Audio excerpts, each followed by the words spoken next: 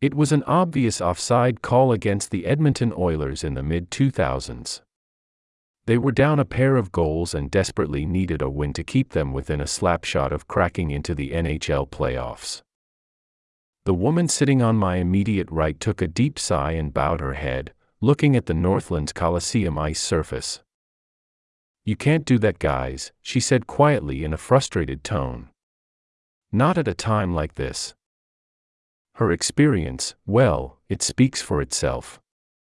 Spending hours in hockey rinks across Canada, Quebec, Ontario, Alberta, and British Columbia, and so many other places. It didn't matter whether it was a minor hockey rink where the furnace was barely pumping out warm air, or sitting in the iconic Madison Square Gardens perched on Pennsylvania Plaza in New York City. Jessie Lowe felt so comfortably at home.